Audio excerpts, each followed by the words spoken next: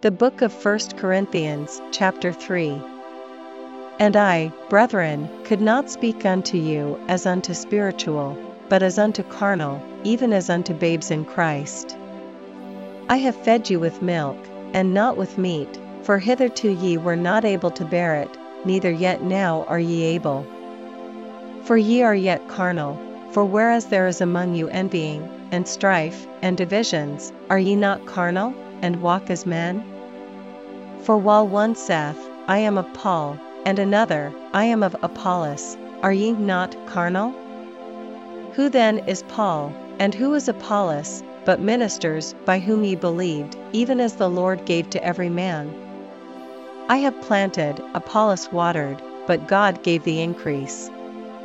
So then neither is he that planteth anything, neither he that watereth, but God that giveth the increase. Now he that planteth, and he that watereth are one, and every man shall receive his own reward according to his own labor. For we are laborers together with God, ye are God's husbandry, ye are God's building. According to the grace of God which is given unto me, as a wise master builder, I have laid the foundation, and another buildeth thereon. But let every man take heed how he buildeth thereupon. For other foundation can no man lay than that is laid, which is Jesus Christ. Now if any man build upon this foundation gold, silver, precious stones, wood, hay, stubble, every man's work shall be made manifest, for the day shall declare it, because it shall be revealed by fire, and the fire shall try every man's work of what sort it is. If any man's work abide which he hath built thereupon, he shall receive a reward.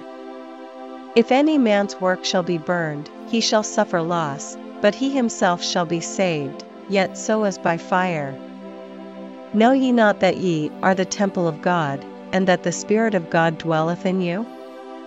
If any man defile the temple of God, him shall God destroy, for the temple of God is holy, which temple ye are. Let no man deceive himself.